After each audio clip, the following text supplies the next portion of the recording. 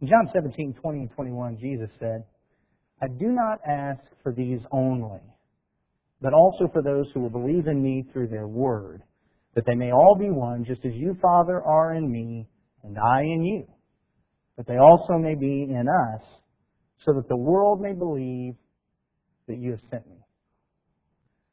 This is often referred to as Jesus' high priestly prayer. And in this prayer, he prays for his apostles. And then he prays not only for his apostles, but he prays for everyone who would believe through their word. Guess who that includes? That's us. Here we are reading the book of John and believing in Jesus based on John's word. We are those who are believing on Jesus through their word. And his prayer for us is that we would all be one, as the Father and the Son are one. Now the key that I hope you'll recognize here is that he doesn't just pray for oneness just because, well, he likes oneness. He says that they may all be one, just as you are in me and I am in you, that the world may believe that you've sent me. The reason for unity, the reason for oneness among God's people is so that the world looking upon us will be able to say, oh, well, there's something about those folks. There's something different. And I notice their unity.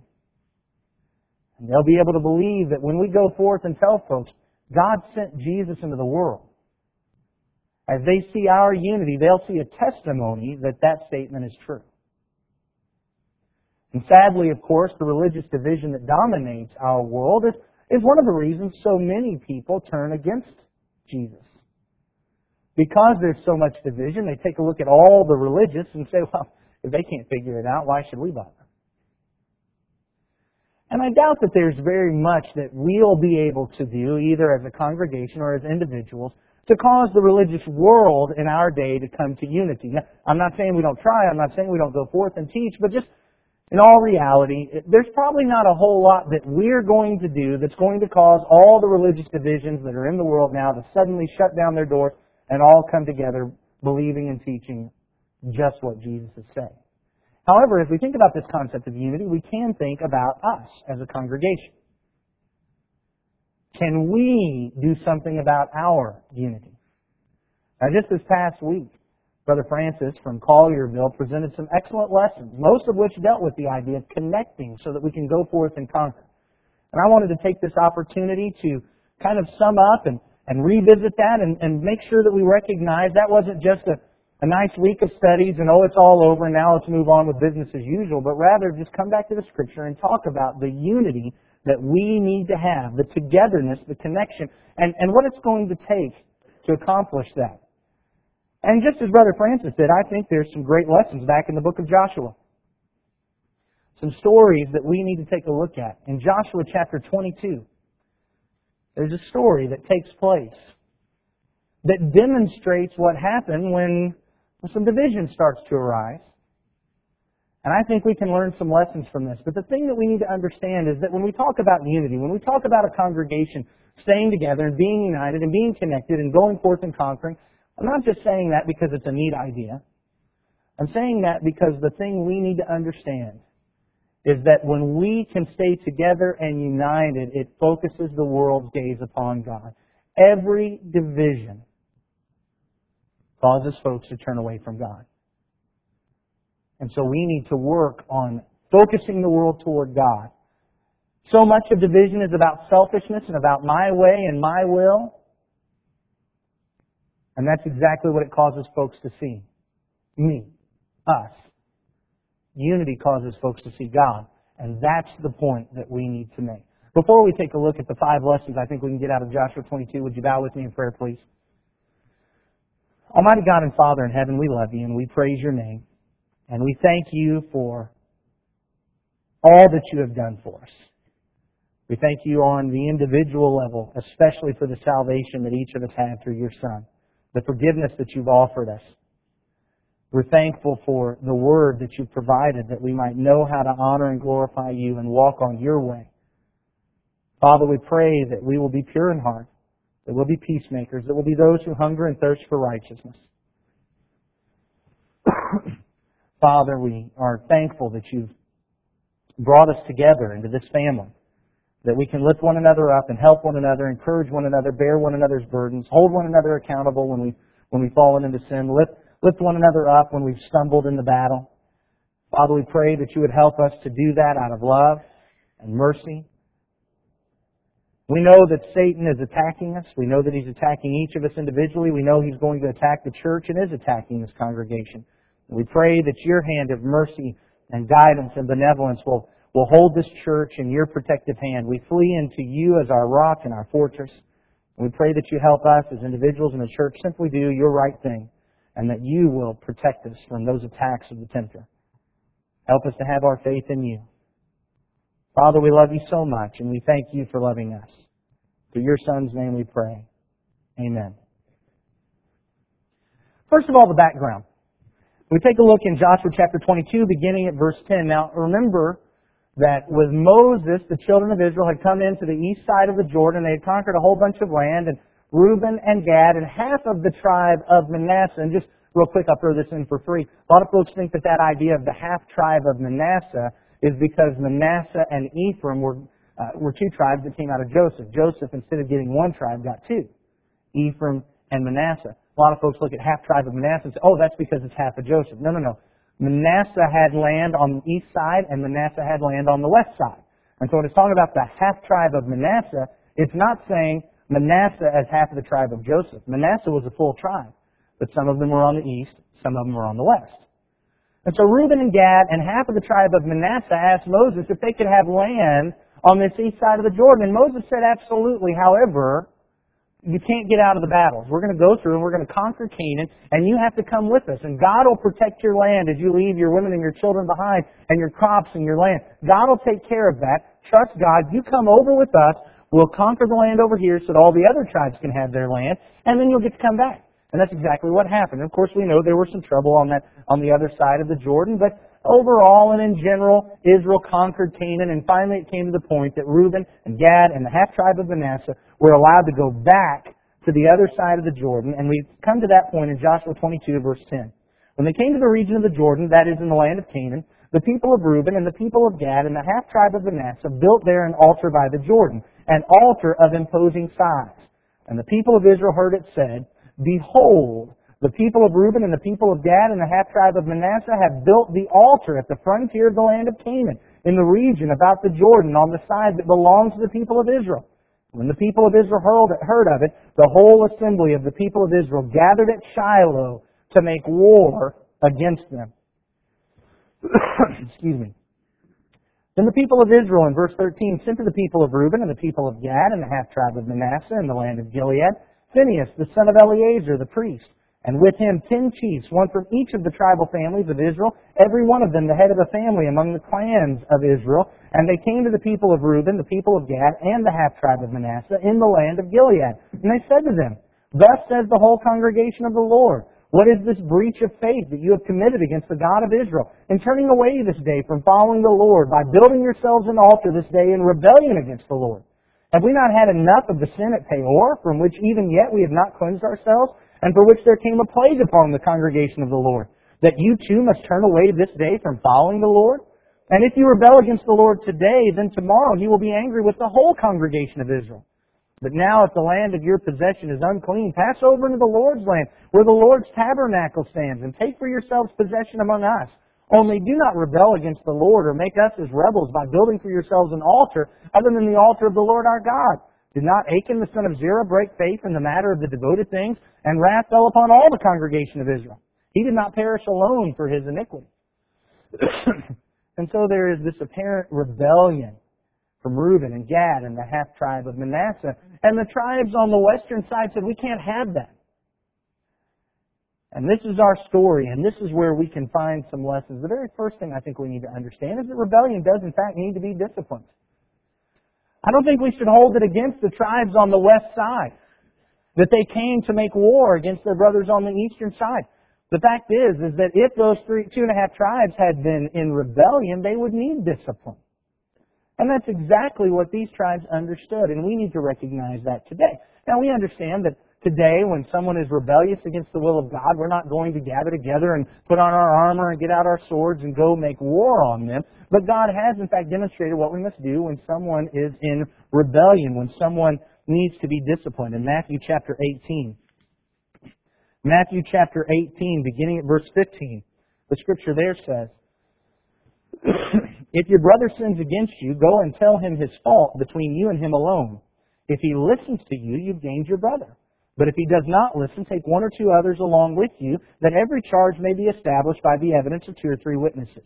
If he refuses to listen to them, tell it to the church. And if he refuses to listen even to the church, let him be to you as a Gentile and a tax collector. Truly I say to you, whatever you bind on earth shall be bound in heaven, and whatever you loose on earth shall be loosed in heaven. Again I say to you, if two of you agree on earth about anything they ask, it will be done for them by my Father in heaven. For where two or three are gathered in my name, there I am among them." Here we recognize that if somebody is rebelling against God's will, if we see somebody in their sinning, our job is to go to them first, one-on-one. If they won't listen then we take one or two with us, so that at the mouth of two or three witnesses, everything can be established. If they still won't listen, then it's brought before the church, and the church is made aware. And now the church goes to that person. And I know we have questions. What does that mean? Does that mean the elders now go on behalf of the church? Does that mean all the church? And I think some of that's left up to a congregational judgment, because it just doesn't explain exactly what that means. But it is made known to the congregation that something's happening, and somebody needs our prayers, and somebody needs us to go to them and seek their repentance. And then if they still won't repent, then they're to be to us as a tax gatherer and as a Gentile. And can I just throw this in? I just want to point this out. Matthew 18:20 is perhaps one of the most misused passages in all of Scripture. For where two or three are gathered together in my name, there am I among them. So many people come to this passage and say, oh, yeah, see, every time you have two or three Christians together, you've got a church. That's absolutely not what this passage is saying.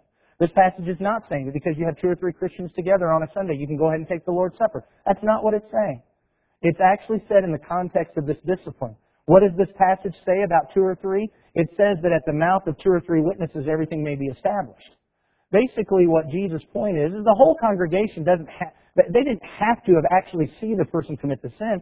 On the mouth of two or three witnesses who are acting in the name of Jesus, the congregation can take action. That's what this means. That's what this means. Please, let's remove from our prayers that God is with us right now because where two or three are gathered, God is there. That is not what this is saying. Hebrews 13:5-6 points out that all by myself, God is with me all the time. This passage is not saying where two or three Christians are sitting together, that's a church or it's an assembly. What it's saying is when two or three Christians acting in the name of Jesus have witnessed and gone to deal with the brother for a sin, the congregation can now act based upon that because Jesus is there with those two or three witnesses. That's what's being said in this passage. But this is talking about the discipline. 1 Corinthians also talks about it.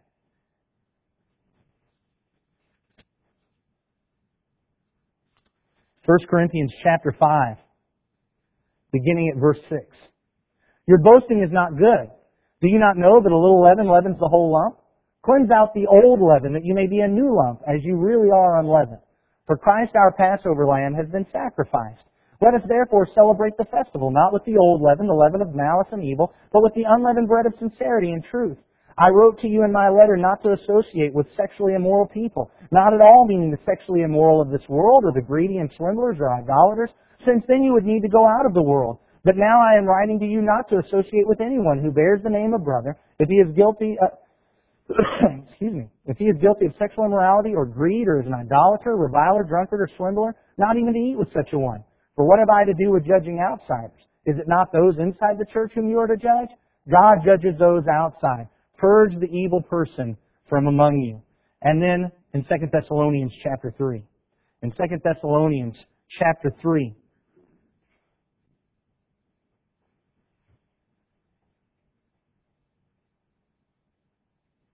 Beginning at verse 6. Now we command you, brothers, this is 2 Thessalonians chapter 3 and verse 6. Now we command you, brothers, in the name of our Lord Jesus Christ, that you keep away from any brother who is walking in idleness and not in accord with the tradition that you have received from us. And then down in verse 13, as for you, brothers, do not grow weary in doing good. If anyone does not obey what we say in this letter, take note of that person or mark that person, and have nothing to do with him, that he may be ashamed. Do not regard him as an enemy, but warn him as a brother. The thing that we need to recognize is that rebellion must, in fact, be disciplined. And that's something that churches are getting away from today. And one of the things that I got out of Terry's lesson this week is that we as members of the congregation need to uphold our leaders when they're doing God's will. And it's a sad thing that leaders in God's church today are sometimes they're worried when they do that. Even if they're going to go on with it, they're worried because they know there's going to be fallout. They know that when they do what God says they're supposed to do, that there are going to be folks that get upset at them and rebuke them and have all kinds of problems. And what we need to do is that when there is rebellion in our midst and our leaders have to take the action that is here, we need to hold them up. And we need to let them know, as the people with Joshua did, that we're following you, we're behind you. And that's what we need to do. Not hold it against our leaders when they lead us in this pattern, but we need to support them and hold up their hands as they make the hard decisions. And this other thing that we need to recognize about this discipline of rebellion is that when we look in Joshua chapter 22, these Israelites recognized that this was a matter of self-preservation. They understood that dealing with the rebellion was important because if they didn't, God would discipline the nation. They remembered Numbers 25 and Baal at Peor. And it's not surprising that they would remember that because the Phinehas who went with this entourage of people that went to question those folks on the east side, he's the same Phinehas who in Numbers chapter 25 shoved the spear through Zimri and Cosby to stop the plague that God had brought upon the people. 24,000 people died in that plague. Not just the folks who had committed the immorality, but God sent a plague on Israel. They understood if rebellion is allowed to go on, that it's not just those folks who rebelled, but the entire nation will be disciplined. And Achan sinned, but it was Israel when they went to Ai that was defeated, and 36 people died because of it. So they understood that it's a matter of self-preservation. And Revelation chapter 2 teaches us the same thing. In Revelation chapter 2, beginning at verse 12, it says, "To the angel of the church in Pergamum write, the words of him who has the sharp two-edged sword. I know where you dwell, where Satan's throne is, yet you hold fast my name, and you did not deny my faith, even in the days of Antipas, my faithful witness, who was killed among you where Satan dwells. But I have a few things against you.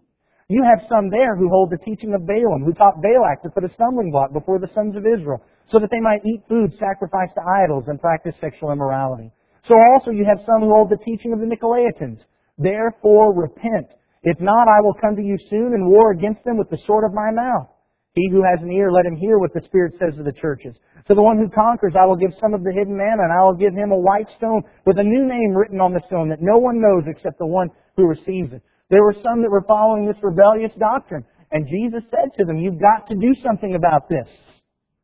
Otherwise, I'll come and make war against you. So we understand that following God's will about disciplining the rebellious is actually for the self-preservation of the people of God. Otherwise, we too might suffer the judgment of God. But there's a second thing that we need to recognize in Joshua chapter 22.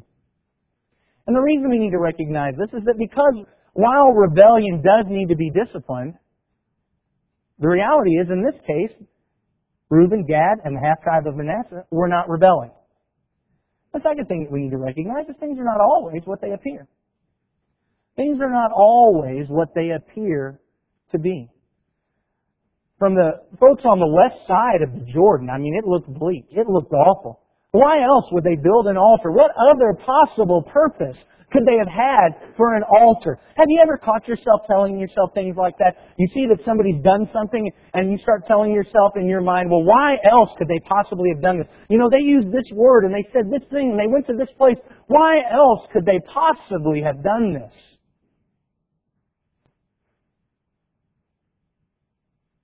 And yet when you actually go talk to them, you find out, oh, okay, that's why else. I hadn't thought about that. And that's exactly what happens here. They send a group of people, and it's good that they did. It's good that they sent Phinehas and heads of the other tribes to go and talk to Reuben and Gad and the half-tribe of Manasseh. Because they found out that it wasn't rebellion at all. Chris read to us in the scripture reading what they were really doing. They weren't setting up an altar on which to sacrifice. They were setting up an altar that says, hey, you guys need to remember, we're one of you. That altar that is with the tabernacle, and of course eventually would be with the temple, that altar is our altar too. And so we've set up this replica of that altar so that one day, generations to come, those tribes over there on the west side, they look over here and say, who do you think you are coming over to worship with us? There'll be this memorial here. There'll be a replica that says, oh, that's who you are. You're one of us.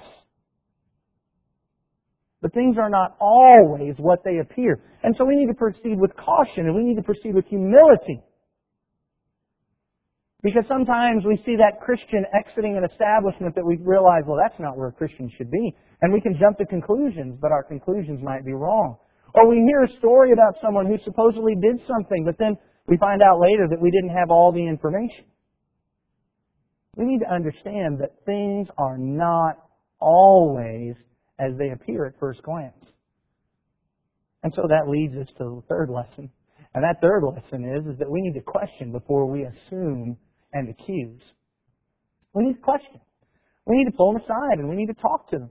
And that's exactly what happened here in Joshua 22 and verse 13. The people of Israel sent to the people of Reuben and the people of Gad and the half-tribe of Manasseh in the land of Gilead, Phinehas, the son of Eleazar the priest, and with him 10 chiefs, one from each of the tribal families of Israel.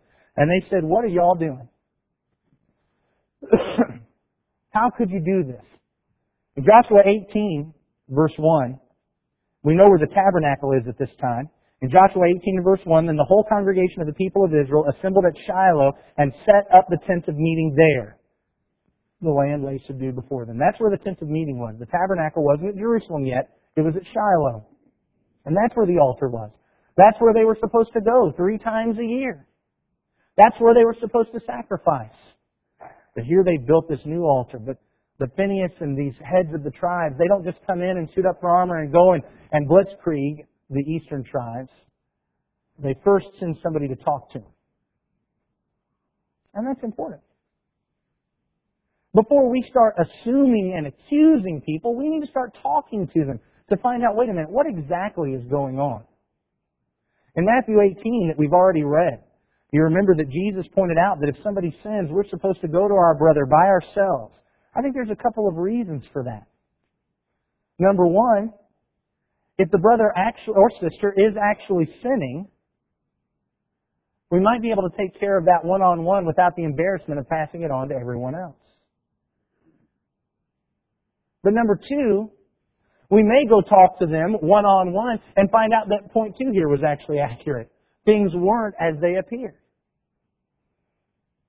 And we find out that as we saw that brother leaving that bar, that it wasn't because he's decided to start taking up alcohol, but because his cousin, whom he's been helping, has gone on a bender and he was looking for him, trying to help him and pull him out of that.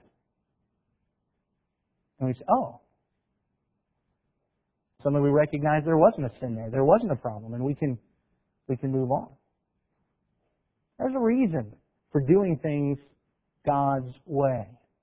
We need to go to and talk. And a third reason is just because so often we don't understand what the real problem is, even if sin is involved. When we go talk to somebody, we can find out and deal with the real issues. It's very important reasons to go talk to someone.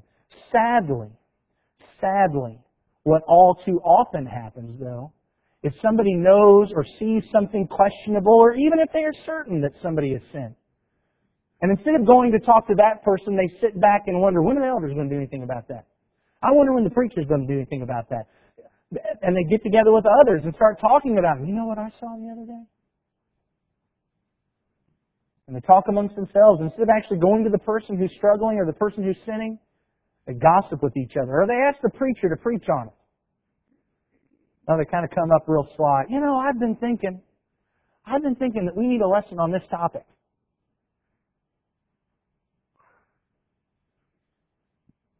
Actually, the lesson that we need brought is, if you have a problem with someone, go talk to them. Or they go to the elders. Now, of course, I think in our day and age, we've decided that, that's the great thing to do. I'm going to go to the elders because they're the ones that are leading the church. They've got a problem with somebody, and the first thing they do is, I'm going to go tell the elders. Maybe the elders will deal with it. That's not what Matthew 18 says. That's not what Matthew 18 says at all. Matthew 18 says, if you see somebody that you have a problem with, somebody who's sinning, Who goes to them? You do. You go to them. And when elders are following this passage, here's what you're going to get from the elders when you go talk to them. Have you talked to the brother yet? And sadly, what all too often is somebody comes to the elders, and the elders say, have you talked to him yet? Oh, well, no, but I thought you guys would want to know. And the elders don't do anything about it because, well, the elders aren't supposed to except for the basis of 2 or 3 witnesses. And then folks get upset. Well, I told the elders and they didn't do anything. Because it wasn't their job. It was your job. Go, take 1 or 2 with you, then bring it to the church. So that the mouth of 2 or 3 witnesses, everything can be established. So we need to question before we assume and accuse. You know, during the Cold War, there used to be the joke about, you know, if you travel in Russia, you know, you don't even look like you're breaking the law because they shoot first and ask questions later. We got to make sure that as a church we don't do that. Ask questions first. Find out what's going on. Maybe we'll find out it's not a problem. If we find out it is a problem, rebellion must be disciplined. But ask questions before you assume and accuse. The fourth thing that I learned from this text is that we've got to have the proper attitude in this whole thing. Think about the 2 groups here. We've got the 9.5 tribes on the west side and the 2.5 tribes. I think about the 2.5 tribes and the attitude that they had. When you take a look at this passage that Chris read, in fact, let's just read it again, make sure we get it on the recording here. Beginning of verse 21. Then the people of Reuben, the people of Gad, and the half-tribe of Manasseh said in answer to the heads of the families of Israel, the mighty one, God the Lord, the mighty one, God the Lord, He knows, and let Israel itself know. If it was in rebellion or in breach of faith against the Lord, do not spare us today for building an altar to turn away from following the Lord. Or if we did so to offer burnt offerings or grain offerings or peace offerings on it, may the Lord Himself take vengeance. No, but we did it from fear that in time to come your children might say to our children, what have you to do with the Lord, the God of Israel? For the Lord has made the Jordan a boundary between us and you, you people of Reuben and people of Gad. You have no portion in the Lord, so your children might make our children cease to worship the Lord. Therefore we said, let us now build an altar, not for burnt offering or for sacrifice, but to be a witness between us and you and between our generations after us, that we do perform the service of the Lord in His presence with our burnt offerings and sacrifices and peace offerings. So your children will not say to our children in time to come, you have no portion in the Lord. And we thought if this should be said to us or our descendants in time to come, we should say, behold, the copy of the altar of the Lord, which our fathers made, not for burnt offerings nor for sacrifice, but to be a witness between us and you. Far be it from us that we should rebel against the Lord and turn away this day from following the Lord by building an altar for burnt offering, grain offering, or sacrifice, other than the altar of the Lord our God that stands before His tabernacle. Consider the attitude that they had. They didn't go up and say, who do you think you are to question us? How dare you come to see if we're actually obeying God? Sadly today, folks who are caught in sin, that is the normal response. How dare you question me? Who do you think you are? But that's not the attitude of the 2.5 tribes. They recognize, look, if we are turning away from God, then let God Himself judge us. If we're turning away from God, then bring the war on. But that's not what we're doing. You see, they had a great attitude when somebody came to question them. They realized that person's allowed to do that. And then they responded. Here's what's going on. What a wonderful attitude they had. And so when our brethren come to us and say, I'm concerned about something, instead of getting all defensive and getting all bowed up, just respond in humility. We're here to help each other serve the Lord and glorify Him. And because we're going to help each other, there are going to be times that we have to come to each other. I've got a question about something. And that's okay. But also notice the attitude of the 9.5 tribes. And it's interesting that it says Phinehas went. He's the representative of the priests. And then there were representatives from 10 tribes. You know what that means? That means that the other half-tribe of Manasseh, they also sent a representative. Isn't that interesting? They didn't sit back and say, that's family. We can't do anything about that. That's family. They sent people to deal with this. But the other aspect of the attitude, and perhaps even the more important aspect, is that when the 2.5 tribes on the east told them what was really going on, the 9.5 tribes said, oh, okay. They didn't sit there and try to justify themselves. They didn't try to trump up some other charges to justify why they had come to question. They didn't. Why did it happen like that? Because what the 9.5 tribes were really most concerned about was that the 2.5 tribes on the other side served and glorified God. They weren't there to justify themselves. They weren't there just to make war on their brethren. They weren't there to take this disciplinary measure no matter what happened. They were there to help those other people glorify God. And that's why even before they attacked, they said, look, if the problem is you're on the other side of the Jordan and there's something unclean about that land, y'all come on over here. We'll find a place for you over here. And then once they learned the truth about what was really going on, and they dropped it. And they let it go. And we need to have that attitude. All too often it happens on both sides. The one who is being questioned bows up and gets defensive, and the one who is doing the questioning, if he comes to find out that the questioning really wasn't justified, then starts trying to push things. Kind of like that law, you remember, who asked Jesus, what's the greatest law? And Jesus said, well, what do you think? And he said, it's love the Lord your God and love your neighbor. And Jesus said, that's right. As if to say, I don't know why you asked me this question. You already know the answer. And so the lawyer, it says, wishing to justify himself, said, who's my neighbor? That's all too often our attitude. I've got to justify me. That's what it's about. It's about me looking good. And I can't have made a mistake in this, and so now I've got to prove why I was doing this. Instead of just saying, made a mistake. And moving on. I've got to have a proper attitude. And the final thing is just to remember that unity focuses the world's gaze upon God. Unity focuses the world's gaze upon God. Let's just finish out the story. When Phinehas the priest and the chiefs of the congregation, this is verse 30, the heads of the families of Israel who were with him heard the words that the people of Reuben and the people of Gad and the people of Manasseh spoke, it was good in their eyes. And Phinehas the son of Eleazar the priest said to the people of Reuben and the people of Gad and the people of Manasseh, today we know that the Lord is in our midst, because you have not committed this breach of faith against the Lord. Now you have delivered the people of Israel from the hand of the Lord. Then Phinehas the son of Eleazar the priest and the chiefs returned from the people of Reuben and the people of Gad in the land of Gilead to the land of Canaan to the people of Israel and brought back word to them. And the report was good in the eyes of the people of Israel. And the people of Israel blessed God and spoke no more of making war against them to destroy the land where the people of Reuben and the people of Gad were settled. The people of Reuben and the people of Gad called the altar Witness, or Ed. I kind of like that altar. That's one of my favorite altars in the Bible, the altar named Ed. For, they said, it is a witness between us that the Lord is God. What did their unity say? Their unity testified, the Lord is God. And when we can have that unity, then that's what we testify to the world. The Lord is God. Sometimes having that unity means we have to purge out the old leaven. Sometimes it means we have to humble ourselves and learn that we too make mistakes. But there's a reason.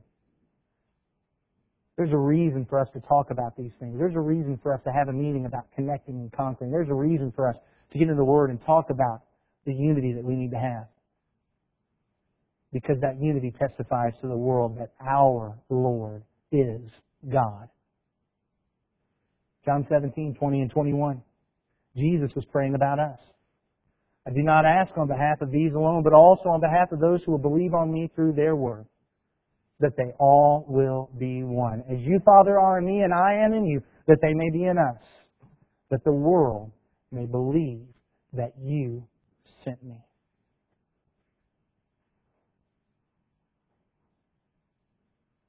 If we want to focus the world's gaze on us,